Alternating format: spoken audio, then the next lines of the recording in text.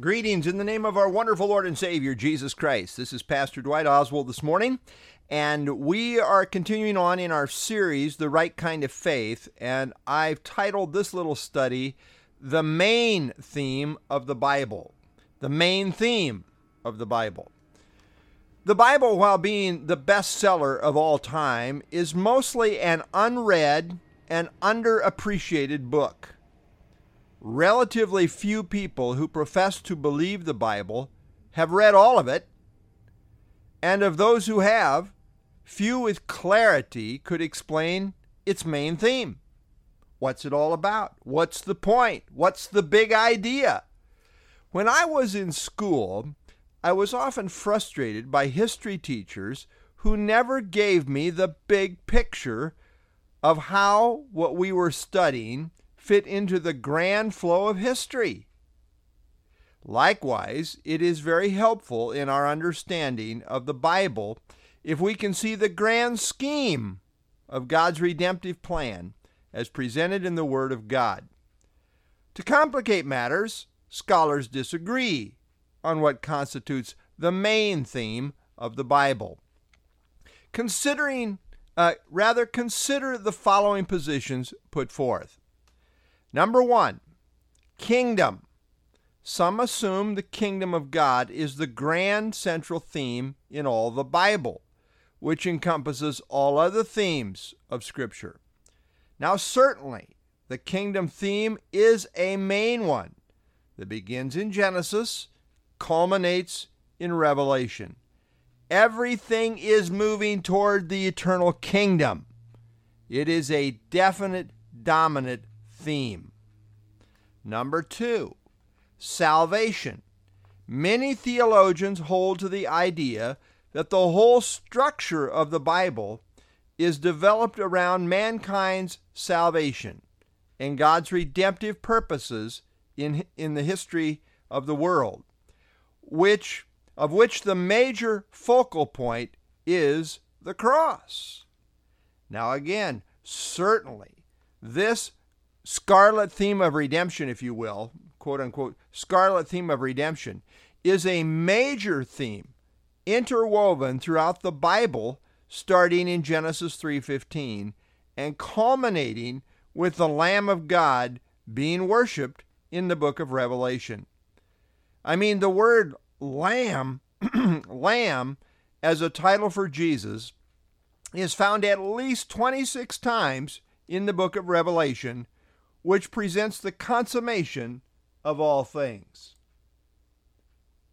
Number 3, some people see as the main theme of the Bible the glory of God.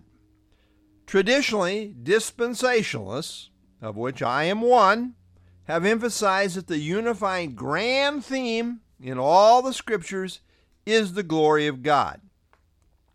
This is seen as the governing principle and God's overall purpose in all that He is doing as presented in the Scriptures. Again, certainly, the end of all things is the glory of God. The end all of all is the glory of God.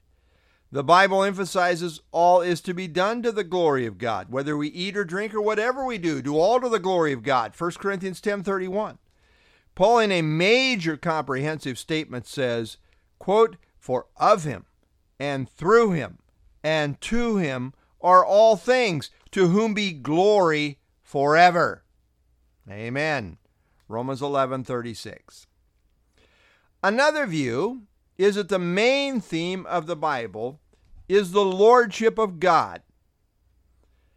Who God is as sovereign master over all is seen from the very first verse of the Bible, which says, "In the beginning, God." Genesis 1:1.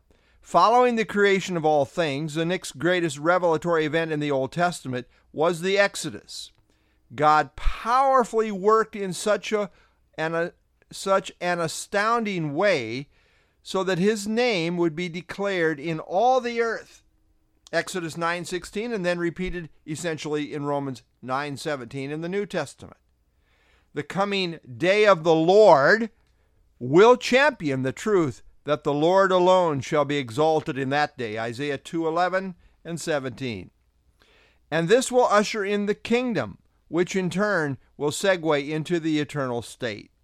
Certainly, the recognition of the lordship of God as sovereign over all is a major theme in all the scriptures. And then, fifth, some see the major theme as the Bible as the Messiah, who is the Lord Jesus Christ. Now, in a sense, a case can be made for all of the above, but I would argue that they all intersect with and are subservient to the greatest theme of all, which is centralized in the person of the Lord Jesus Christ. It is Jesus that is the full and final revelation of God. Hebrews 1 through 4.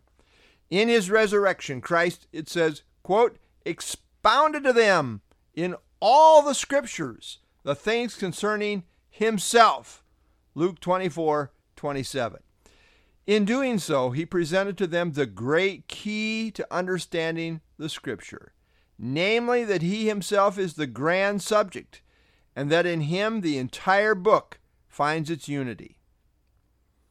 The testimony of Jesus is the spirit of prophecy, Revelation 19:10, indicating that the very nature of the prophetic word is to testify of Christ and bring glory to him. Jesus came to give, quote, us an understanding that we may know him who is true, 1 John 5:20. He revealed God to us, John 14:9. The entire book of John was written so we might believe that Jesus is the Christ, the Son of God, John 20:30 and 31. Christ is the God-man, came on a rescue mission, and in doing so humbled himself even to the point of the death of the cross. Therefore God also has highly exalted him, given him the name which is above every name, that before him every knee should bow, and every tongue confess that Jesus Christ is Lord, to the glory of God the Father. Philippians 2:8 through 11. So I submit to you that the whole of the book is centered in Jesus. He himself is the grand subject of the Bible. It's all about Jesus, to the glory of God the Father. The major theme of the Bible is all about the coming one who has come and is coming again. And the critical issue put before us in the Scriptures is the issue of saving faith in the Lord Jesus Christ. He is the grand subject of the book, and the ultimate issue is our faith in him.